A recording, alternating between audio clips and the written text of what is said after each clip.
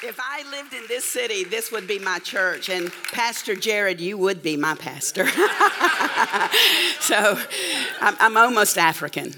I'm actually Cherokee and a little bit of African in there. But I am so happy to be here. I was, even during the conference yesterday, the first thing I said when I got up is that there's moments that you feel like you're in the right place at the right time. And I have received more from that conference than I even gave, I promise you. I know you've heard Andrew a lot, but what he gave yesterday afternoon will answer virtually every problem you will ever have in your life. And it's about beholding the Lamb. And it's just so rich and so good. But that being said, as I prayed, actually I slept last night and I didn't pray for you at all. But I did get up and pray for you this morning. I was just too tired to pray last night. But I just want to minister to you for a few minutes on what the Spirit of the Lord helped me see over a church I was ministering to. There's a network of them. And I was in the mother church of this organization and preached the word. I can't even tell you what I preached, but I mean, the altar was full. God was moving. God did so many wonderful things, and that sense of, oh, this is really good. They had a lot of prayer teams up there, so I was able to actually back up, get up on a platform, and just look at what God was doing. And when I did, I saw this, it looked like a thin, iridescent kind of bluish gray blanket right over the heads of the people, right above where their hands would reach if they were in worship. And huge question mark, Lord, what is this? What is this? And it's like this blanket almost of suppression. And I never got an answer. I didn't have anything else to say. I had no prophetic word. And so I shifted and went home. I drove all the way home. It's about an 8-hour drive, which I understand that's across your whole nation, which is so bizarre to me. But anyway, in the process, just leaning into that huge question mark in my heart toward what was happening to that church. I am a church person. I love the church. It bothers me when churches are in trouble. I carry churches. And as I got almost home, the Lord said to me, what you saw was a spirit of regret that had been sent to stall the growth of this church. And as soon as he said it, that pastor called me, just bing. And he said to me, Tracey, I don't believe you're finished. And I said, oh, I promise you I am not finished. The Lord's already been talking to me. And it just so happens that also on the way home, my next meeting got canceled. I'm going to get home, get some rest. I'm coming right back to you this weekend. When I got there, he stood up before I stood up, and he addressed his congregation, and he had this letter in his hand that he had written because he wanted to make sure he'd get these points out. And at the top of this letter is the phrase was written, my letter of regret to the congregation. And he just went down this list of what he should have done. He didn't do. He could have done, would have done. None of it was anything that would put a man out of a pulpit. It's just that he missed some things. He had a son that went into rebellion. And if it was someone else in the leadership team, he would have sat them down and helped them recover. But because it was his son, he kind of, y'all with me? He openly admitted that he had not done what he should have done and was weeping while he read the letter and just... You could tell it was just sitting on him so heavy. And then he says, okay, Tracey, it's your turn. Like, thanks a lot. I mean, you really set this up for me. But actually, it was a setup. And when I got home, when I hear God, I study. I don't just write a word down and then blurb it out and say, hey, this is your deal. I have to see it in the word. And there's got to be a way out. And so this is an old American singer named Cher. She's old-ish. She's probably younger than I am, but she's old-ish. She sang a song, and the phrase is, if I could turn back time, if I could find a way. And I tell you that every single person in this auditorium this morning has really probably said that in the mix of their real life. if I could unscramble the eggs. And in the natural, the whole world will tell you that you can't turn it back. But the word says that you can redeem the time. And I'm telling you, in the kingdom of God, you can unscramble the eggs. If you play golf, in England is very famous for golf, St. Andrews. Someday I'm going to go there. My husband loves to golf, and I love to drive the golf cart and chase ducks. Okay, but there's in the U.S., I'm sure that you're much better at golf than we are. But if you swing and you miss, or you swing and you hit the woods, or we call that guerrilla golf, like you go from one side of the course to the other, okay? They have this rule, if you're not a professional, called you can call a mulligan. You get a do-over. Thank you for your underwhelming response right now. So the truth is, the biggest mulligan was proclaimed at the cross of Calvary. Yeah. You get a second chance. You get a do-over in the kingdom of God.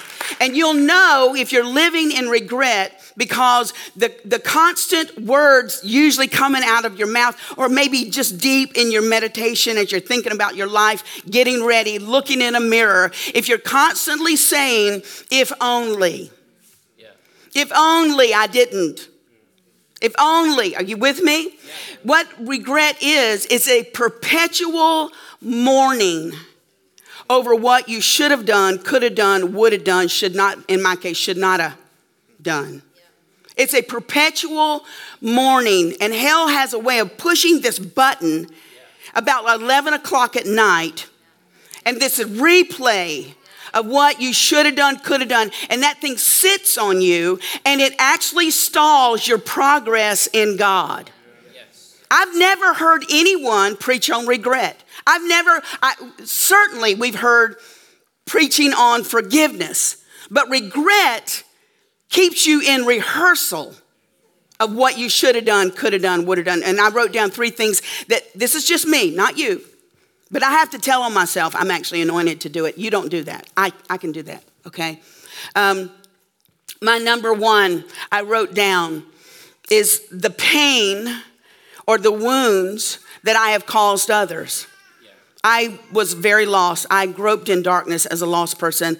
I was an evangelist for hell, to be honest with you. And I was recruiting my very good friend into doing some drugs with me because I just wanted misery loves company. And she had never done drugs. She did not want to do drugs. And I literally forced her to do drugs. And as a result of that, she quickly became addicted. And so I have a collision with the power of God. I meet this guy named Jesus, and I am ruined by the love of God, and I am transformed by this power that he gave me. He strips me, purges me from every addiction in my life in a split second. Now, I'm going backward now, and I'm going to try to reach this girl that's on drugs, and to this day, she is still addicted. Wow. And I regret so deeply that I was the catalyst to that. I'm just giving you an example, okay?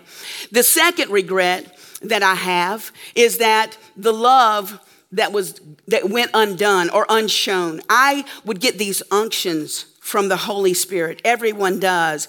That so-and-so needs prayer, so-and-so needs help. Just this stirring. And in our busyness of life, we sometimes wouldn't pick up a phone. Or maybe I was just going through enough stress and enough self-pity, thank you for your underwhelming response, and so self-centered that when I got this unction, I didn't do it. One case in particular, girl at high school, 400 kids got born again and spirit-filled at my high school because of my sister and I. And we were no holds barred, but my mom began to backslide, and that meant that I was being beaten again at home. It was just very hard. She didn't want us to walk with God anymore. Misery loves company, and we were being punished for being Christians. And I was moving over toward hating her again. And I had worked on this one student all year. Her name was Susan. All year, I was sharing Jesus with Susan. All year. And right there, I'm having a very bad day. I'm full of self-pity. Listen, It doesn't matter what's happening to you. Everything comes to pull your eyes off of the author and the finisher. And now I'm going to tell you, I can make you feel sorry for me, but the truth is self-pity is the number one enemy of the church. And it will keep you distracted. Are y'all hearing me? And hell will enlarge itself today because we are self-centered. You're having a bad day. I'm having a bad day. All God's cheering are having a bad day. Toughen up, buttercup. You have not resisted sin until you have bled. And I was having a bad day and I was full of myself. Sorry. I guess he handed that to me and I'm just so used to that. I felt better with it. Give it back. No. So in the mix of that whole deal, Susan, that day, the day that I decided I'm just going to sit here and stew in this, comes to me and says, Tracey, I've been thinking, do you think that Jesus would take someone like me? Oh, you talking about regret? Huh. I said, Susan, I tell you what, I'm having a hard time today. I'll talk to you tomorrow. I can't, because tomorrow never came. She was hit by a truck. This young guy, 32 years old, had a massive heart attack in his truck driving to work. And he plowed into the area where the bus stop was at and hit Susan and her little sister. They life flighted them to Charleston, which is a better trauma hospital. And in the flight, both of them died. I can't tell you how I wept and wailed over what I should have done. Are y'all hearing me? I lost weight. I lost sleep. We are so, we think we have these rights to, have these moments. We don't. And so the process, really, I will tell you the truth. I cried for 4 months, went into the summer, school was out, and I had a dream right before school started that I was in the cafeteria, and in walks Susan. We were actually there alone, and she was radiant. She was radiant. And I looked at her and I said, Susan, what are you doing here? You're dead. And she said, Tracey, Jesus sent me back to tell you this. The moment that I said, I want to give my life to Jesus. It didn't matter if I prayed the prayer. I said it out of my heart. I want to give my life to Jesus. So the moment I said it was the moment I was actually born again. I didn't, but he also wanted me to tell you, don't you ever let this happen again. Are y'all okay? Yeah. But do you see the regret? Okay, the third area is the financial mistakes that I have made. We've invested. Our mistakes is that we give too much. I know that's not popular to say. I just love to be a part of doing something wonderful for someone's life. I guess you're supposed to suck this in, but our mistakes is that we gave too much, invested where we shouldn't have, and all this kind of stuff. And when this happened, it was pretty catastrophic because it was a result. We lost everything. And the question, the vote, the jury is out. Did you miss God or not? Did they miss God? And see, I learned from people's mistakes in the Bible that Saul, the king, started right. But he ended up wrong. And you can start right even with other Christians and someone's heart go off and end up wrong. Are y'all hearing me? Yeah. But in the midst of that, what happened was I lost my confidence in my ability to hear God. I never lost confidence in God. He never lets us down. When we put our hope in God, the word says, he who puts his hope in God will never be disappointed. It was not God's fault. But I have to hear God. That's my job. I go in and out. I go through thousands of people a month, literally. I preach 45 weekends out of the year. And I've been doing this for 38 years. So you need to hear God. I'm the person that gets in front of people and starts pegging and picking up what God is saying this kind of thing. I'm not bragging. It's just, and so after losing everything, I'm in a hotel. It's January. I've gone through a Christmas break from ministry, and I'm afraid. I can't hear God. I can't hear God, and I can't miss God, because missing God over you is going to cost me severely. I have a fear of God that I don't see very often in ministry. So, they call, your ride's here. I'm walking toward the door. I'm just going to step out in obedience. And when I touched the door handle, I'm telling you, the Spirit of God came on me. And he said these words, Tracey, you can begin again. You can, it's not over. It's not finished. Are y'all hearing me? And my biggest regret is that we put the money all over there, and who should we have given it to? Whose life didn't get what they needed because we had gone. Are y'all okay with me? So, number one, how are you doing? Are you okay? Am I being too mean to you? Okay, especially the self-pity people in here. Okay. Number one, when you have lost at winning some way, when you have regrets over what you should have done, could have done, would have done, should not have done.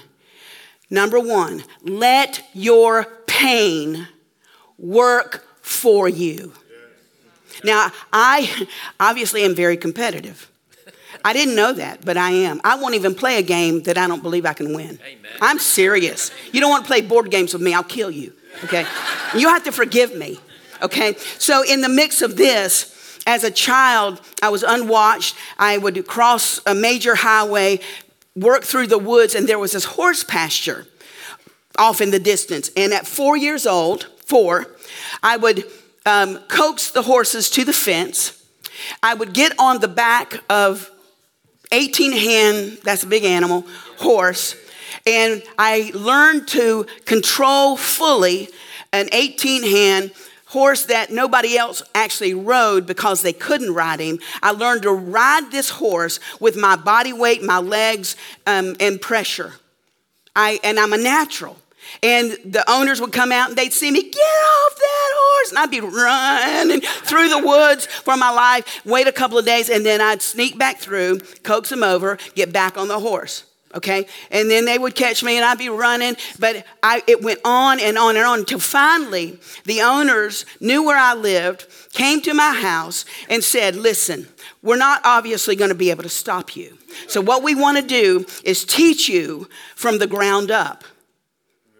Okay, and what was amazing to them, as this one animal, his name was Cheyenne, they could not control him, could not ride him, but I could. At four. So by the time I'm about 8, I'm riding so well that they think, you know what, she's actually better than most adults. We're going to put her in a horse show. In a class of 45 people, not novice riders, okay? You stand, the judge is in the middle of the ring. You're going to go through these exercises. Everyone's in the class, and you're being weighed and measured against everyone else. And so my first horse show, I got second place out of 45 people. And I was furious. I was so mad. You know how your throat hurts when you want to cry? See, if you ever see me cry, I am mad. You better move. I don't boo-hoo over, Lassie. I was so angry. And my throat was hurting. I was streaming tears. And so the next class, because of the tension that I was in, the horse couldn't function. So at any rate, I didn't win anything. And the second class, I didn't win. Third class, didn't win. Finally, about the 5th class, I slide off of this animal, and I'm dragging this big animal across the ring, and I'm getting in the judge's face. And I said, I want to know what I am doing wrong. And he was delighted. He said, you're the only one that has come in here to ask me to assess you, to help you. So he jotted down this, you work on this, this, and this. So on Monday, and the horse shows last 3 days, on Monday, instead of sleeping in or saying, I quit, and it was political, and this is not fair. Are y'all with me? I got up early, and I stayed up late. I rode every single horse in that barn. I worked on everything he said I was weak in. I fortified my weaknesses. I mean, I worked day and night. I almost went down the drain in the bathtub. My muscles hurt. I had blisters on my calves. I'm telling you, I was absolutely exhausted from working this hard. But the next horse show, I got first place in every single class. Why? Because the pain of losing can either make you or break you. You need to use the pain of what you don't want to ever go through again. Get into the Word of God and build that area in your life. Let it work for you. And consequently, because of that, I never got less than second place in any other horse show ever. Till I moved to the point of being qualified to ride for the U.S. American, equestrian team in the Olympics. Wow. Are you hearing me? Now, you can go pull the covers over your head and say life's not fair, or you can say to God, put the finger on the area that I need to work with. See, listen, I know some people in here, and certainly in our own church, we've actually helped people go through a divorce. They needed to go through a divorce. But when they come back into our office and they're sitting there and they've got this new boyfriend, my husband would say to the person, and this actually happened, don't tell Pam that I'm telling this story, don't tell, okay? But this one chick in our church was just clueless. And James says to her, and the guy is in there, I want you to tell me what has changed in your life so that you won't have the same problems and go through another divorce again. And she shrugs her shoulders. I don't know. And he says to the guy, what has changed in your life so that you will not break the heart of this woman? And he began to say, it was never my fault. And he looked at the girl who's in our church, she's still there today, and said, you're about to have your second divorce. Please don't do this. So she gets married anyway because she loves him. Okay, you with me? They get divorced, and she is now back in the office again with another boyfriend. Now, the same question is going to be asked. What has changed? Where have you studied in the Word? Where have you come before God and said, Lord, I'm broken here. I keep making the same mistake. Let your pain push you. Let it be your motivator.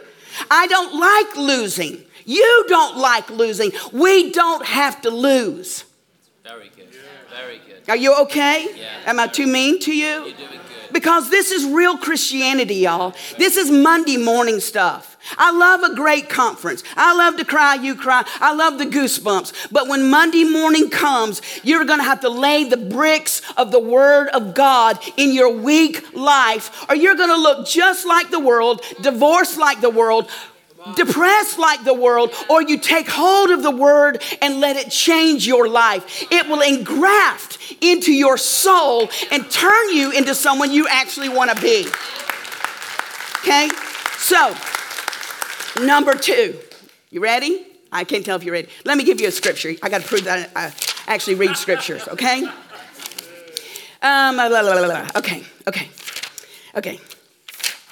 Okay. Let your pain work for you. I actually do have it written down. It's just okay. Anyway, so that being said, I have a very graphic, horrible testimony.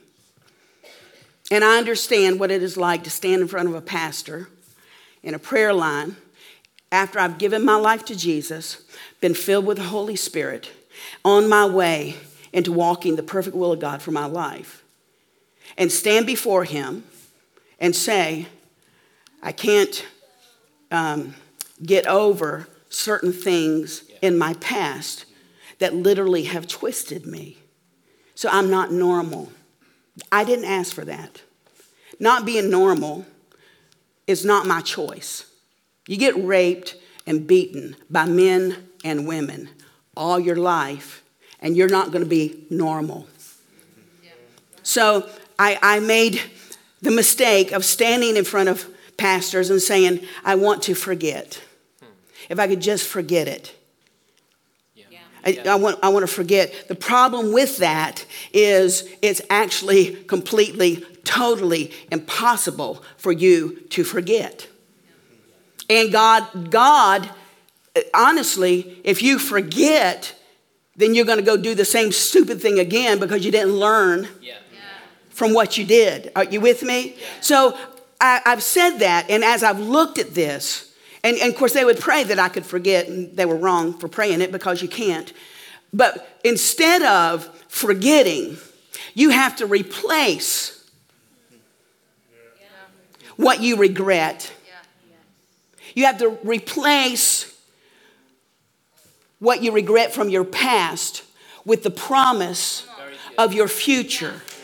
Does that make sense? And I think it was said 50 times yesterday, looking at the problem won't solve the problem. You have to look at the author and the finisher. You have to behold something, but you behold him in the word. You're not just, Jesus, Jesus, Jesus, Jesus, Jesus, Jesus. Okay, you with me? Yeah. The way we behold him is in the word. When we behold the promise of God for our life. And I know that people think that Paul was saying, forgetting those things which are behind. But if you look in the original language, and Paul was a Hebrew, not a Greek. Sorry, but I know I'm in the middle of England and you guys wrote the King James Bible and all that. But I'm being trained and taught and tutored by a Hebraic rabbi, and he's spirit-filled. And he's just opened my eyes just slightly to some things. Paul, instead of saying forgetting the things that are behind, he literally was saying replacing the things that are behind. I stretch for the high calling of God, for the mark. I stretch for the promise of God for my future. When Joseph said, the Lord has caused me to forget, this is in Genesis, the Lord didn't cause him to forget. What the Lord did was replaced what he had lost with something so much better. It was the promise. So you're going to have to get up off your blessed assurance. No one can do your Bible studying for you. No one can do your praying for you. No one can walk with God for you. And what we do is we stand in line. We pay to get in conferences. And, we stand in line for a prophecy. And you've given up your right to hear God yourself and paid some clown to give you a prophecy or prophesy. You with me? Why would you give up hearing God for yourself? The Lord, and I love prophecy. I'm not against it.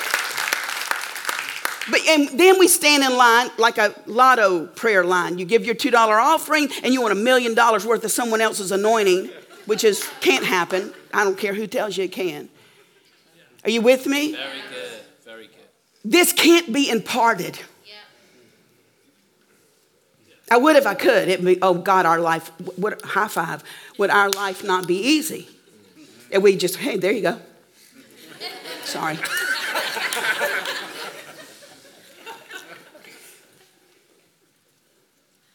This is about hunger. Come on. Yeah. That's the currency.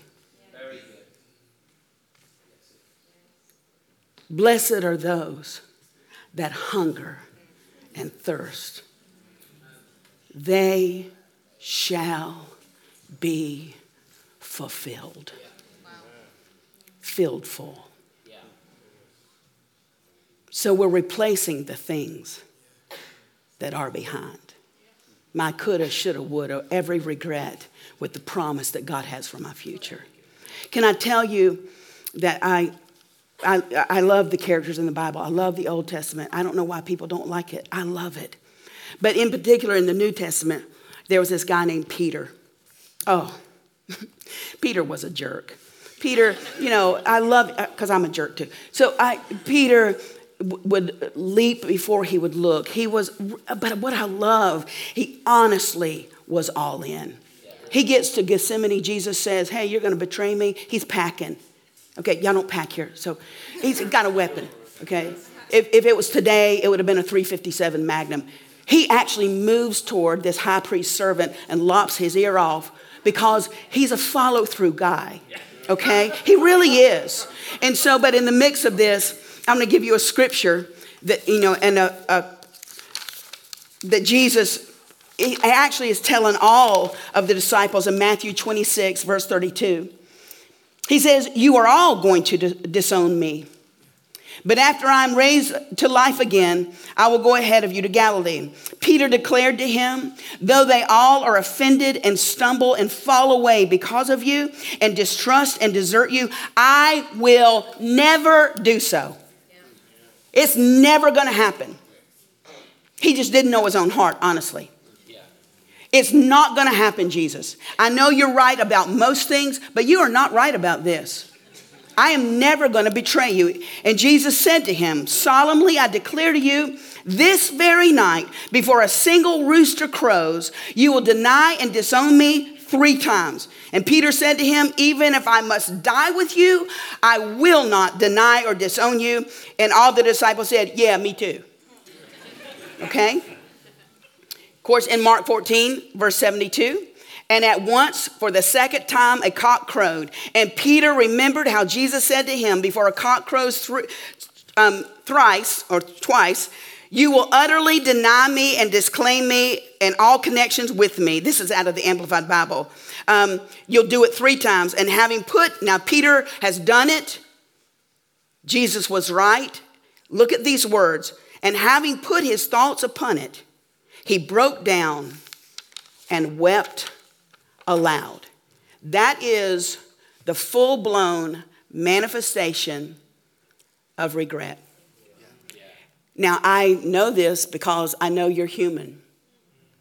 There's no one in this sanctuary that has not wept aloud, possibly, probably, totally alone over what you wish you had done, should have done, could have done, or should not have done.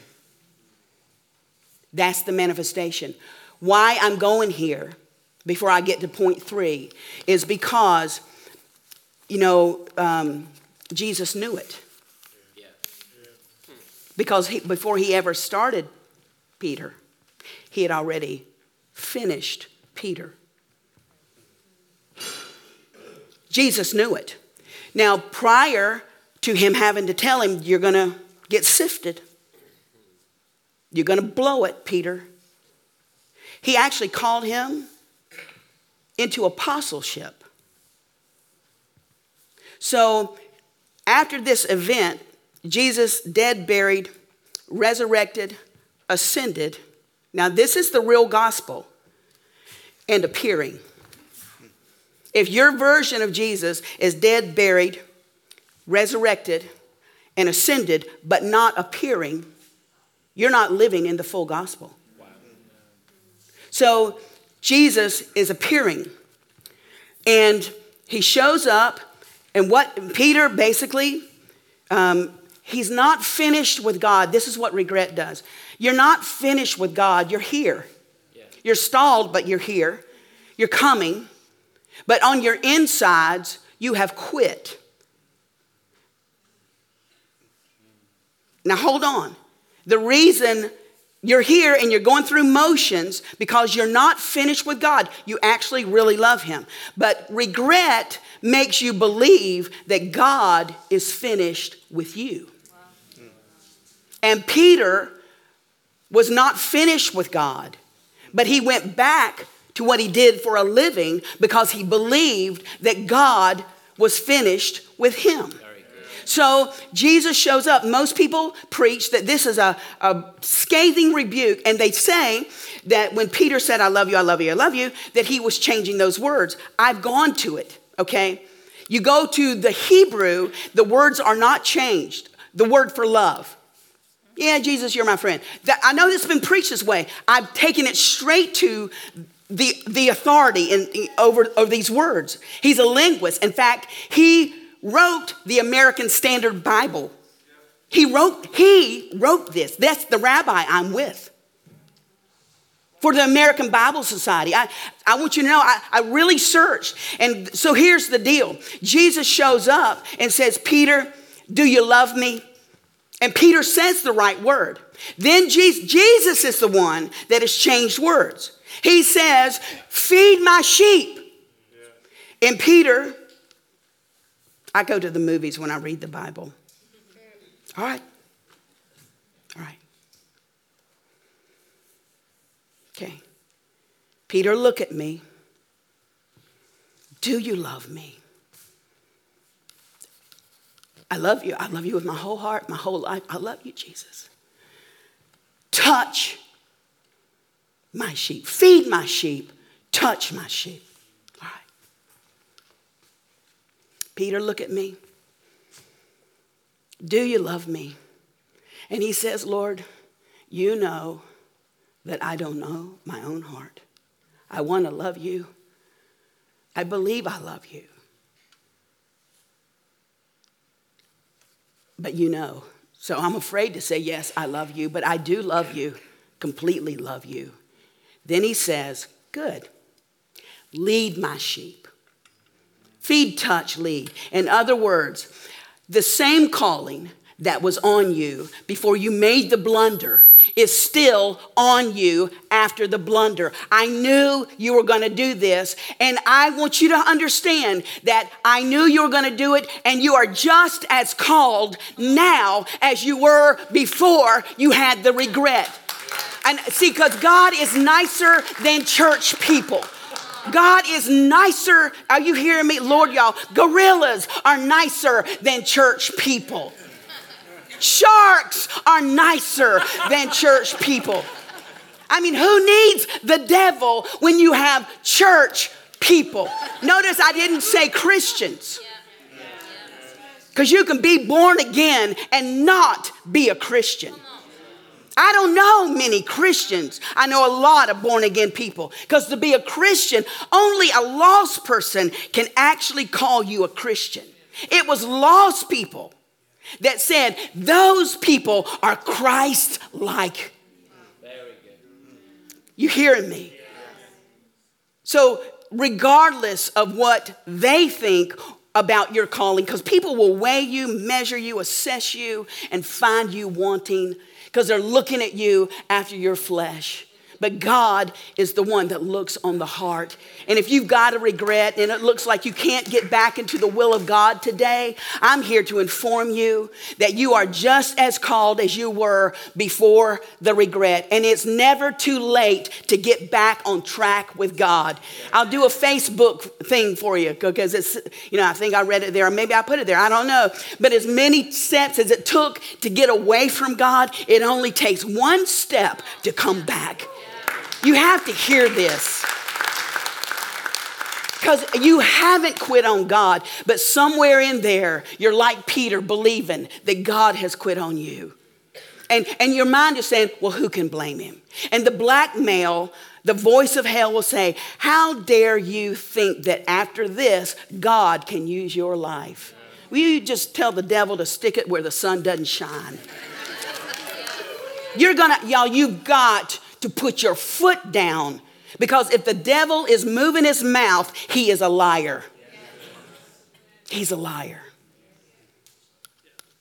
I know you don't have to come back, and I'm in trouble. So you replace the things that are behind with the promise of God for your future. The third thing, my favorite, I can do it. You're going to see a miracle. This is going to sound, and I can tell you already that I'm going to trick you. The third thing to come out of regret is to receive forgiveness. Oh, I can tell by your response. Praise God. Let me take you to a story, true story. My husband was in love with me before I was in love with him. And the Lord told him, because I was not normal and God was healing me, not to pursue me, not to date me, but he was to pastor me. So, phenomenally, James stuck with it, and my life was changed. Every single day for 2 solid years, he prayed with me for 2 hours. Every single day. Hour in the morning, an hour at lunchtime. He walked me through. See, deliverance is not always demonic. Sometimes you need to be delivered from you. Yeah. Okay? But in the process of that, somewhere in there, I discover I'm totally in love with this guy. The Lord told him when he met me that I was going to be his wife. And so all these guys wanted to date me. Okay? And I would, because James is my best friend. And I would come to James and say, this guy's just told me I'm supposed to be his wife. He wants to date me. And he goes, look at me, Tracey. Anybody ask you out, you come to me. And I'll tell you whether or not that's God. So, and I come from such a broken place and such dirt poverty. We didn't even have napkins in our house. We didn't have enough utensils. I didn't know how to use a fork and a knife. I'm just telling you, James comes from immense wealth. He was thrown out of this very wealthy family. When you own banks, okay, I don't know how to do it because my head won't go past that. I'm like 1, 2, 3. Okay, never mind. Okay, I'm just telling you. And so, but he got thrown out of his family. And so I come from poverty. I did not know to want what most little girls dream about all their life to want. Because I never had a toy. I never had a Christmas. Ever. The first Christmas I had was when James took me home to meet his family. So I don't know to want. Like most people do, girls, weddings and engagement rings and that. And so the mix of this, James knows, though, because where he's from, that I ought to have it. So he's out of his family and begins to work, and it's never enough. So they've discovered the drug companies would come to our campus and utilize especially the male students because they knew they were clean. You couldn't drink to go to Bible college. They didn't do drugs. They were very clean. They didn't stay up late. These are clean. So because NASA, this is a major aeronautical thing, was trying to test drugs to keep astronauts from losing, equilibrium and all that, they would utilize these boys. And another drug company came because young males, have this agent. Not all of them, but some of them have this agent in their blood that helps Rh positive mothers and babies live through the pregnancy. Because the blood of the baby fights the blood of the mother. And males, they would draw this. They would draw their blood, spin off this agent, give their blood back. And they paid very well. And they could only do 4 to 6 draws. And then it would be depleted. And you never get it back. So sure enough, James has it. Now, here's the problem. He is a needle freak. You pull one out, he's going to pass out. He was in the hospital all of his life as a kid with asthma. That's when they used to give you pure adrenaline. They have to hold him down. It very traumatic. But he wants to buy something from me. He wants to get me a wedding ring, a diamond. And I don't want it. I don't care. So in the process of this, I go with him to this place. When he walks in, y'all, this is the whitest man on the planet. The guy is so white that you can almost see through his skin. He's bright white. He's Scottish, completely white. He went whiter. He walks in, he goes white, he's sweating profusely, says to the nurse, tie me down. Tie me down. They're giving him orange juice. He's passing out. They tie him down. They literally tied him down. I'm with him, and they're drawing the blood and spinning and giving his blood back. It takes a little while, and so he's paid well. And then after the sixth draw, he still has as much as he had from in the first. So they beg him, they need this, and he wants to because he's trying to get a ring. And so in the process of all of this, for a solid 15 months, 3 times a week, it never taps out. So this is where we are. So anyway, I'm going to go meet his family. He loves me. He wants me to marry him. And y'all, his mother was a test pilot for a broom factory. I was terrified. I can't even. So anyway, she's dripping with all these jewels and pearls and all of this. And she has this leopard skin hat on and this fox thing hanging over it was, and cat eye glasses with jewels. And anyway, she says the next day we get there, it's up in New Jersey, right outside of New York City.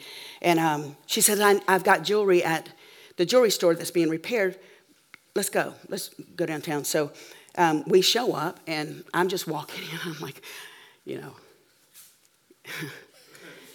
I was so scared. You won't be able to handle me if I tell you the real truth. So anyway, James walks over the counter, and I'm just looking, and I see the jeweler behind the counter with a envelope doing this into James's hand. What is that? And, he said, come here. And he doesn't turn around yet. And then he turns around and gets down on one knee and holds this ring up.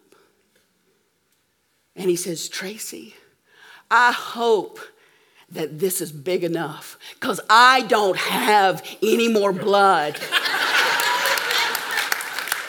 And y'all see, I watched him vomit. I watched him suffer, not even understanding that he was going through all of that suffering to present this to me.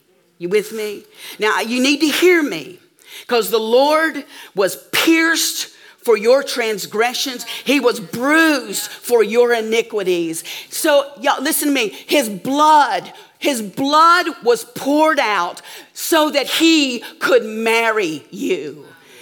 So when he offers you forgiveness and has poured his blood out for you to have it, you don't need, number 3, you need to receive forgiveness. Well, amen, praise God. No, I'm going to tell you what I did when James offered me the diamond. I came unglued. I was not dignified at all. I didn't give him a golf clap. Isn't that precious? No, I came unglued.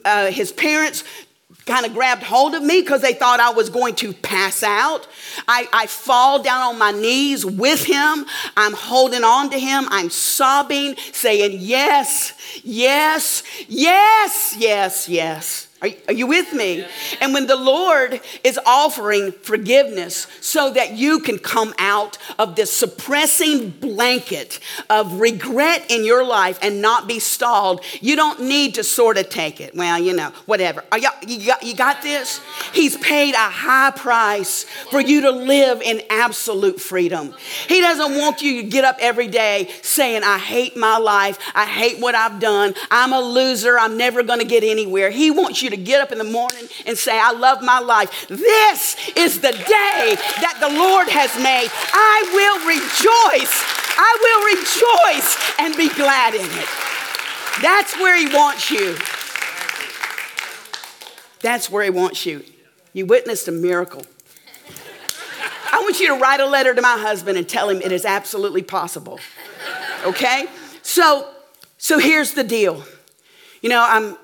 I'm feeling it in here that someone, and probably 100% of people in here, if they get real honest, would say, yeah, I've lived under some things. Let your pain work for you.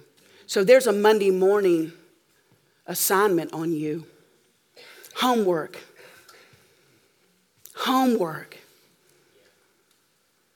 And as you let the motivation of never wanting to lose again take you, what you also need to do, especially, is go after the problemed area. Yeah. Now, it wasn't my fault that I was not normal.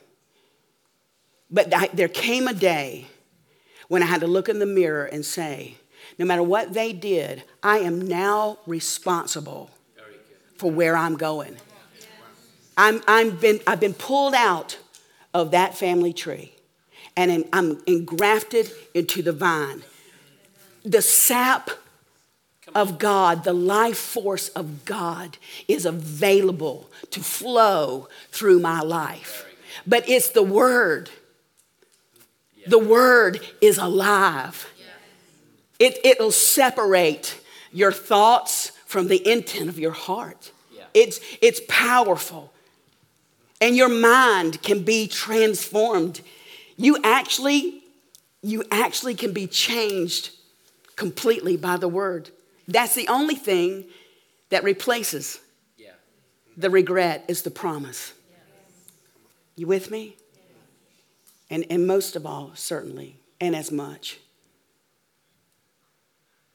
How many would just be honest enough to say, you know, I'd like to receive forgiveness today?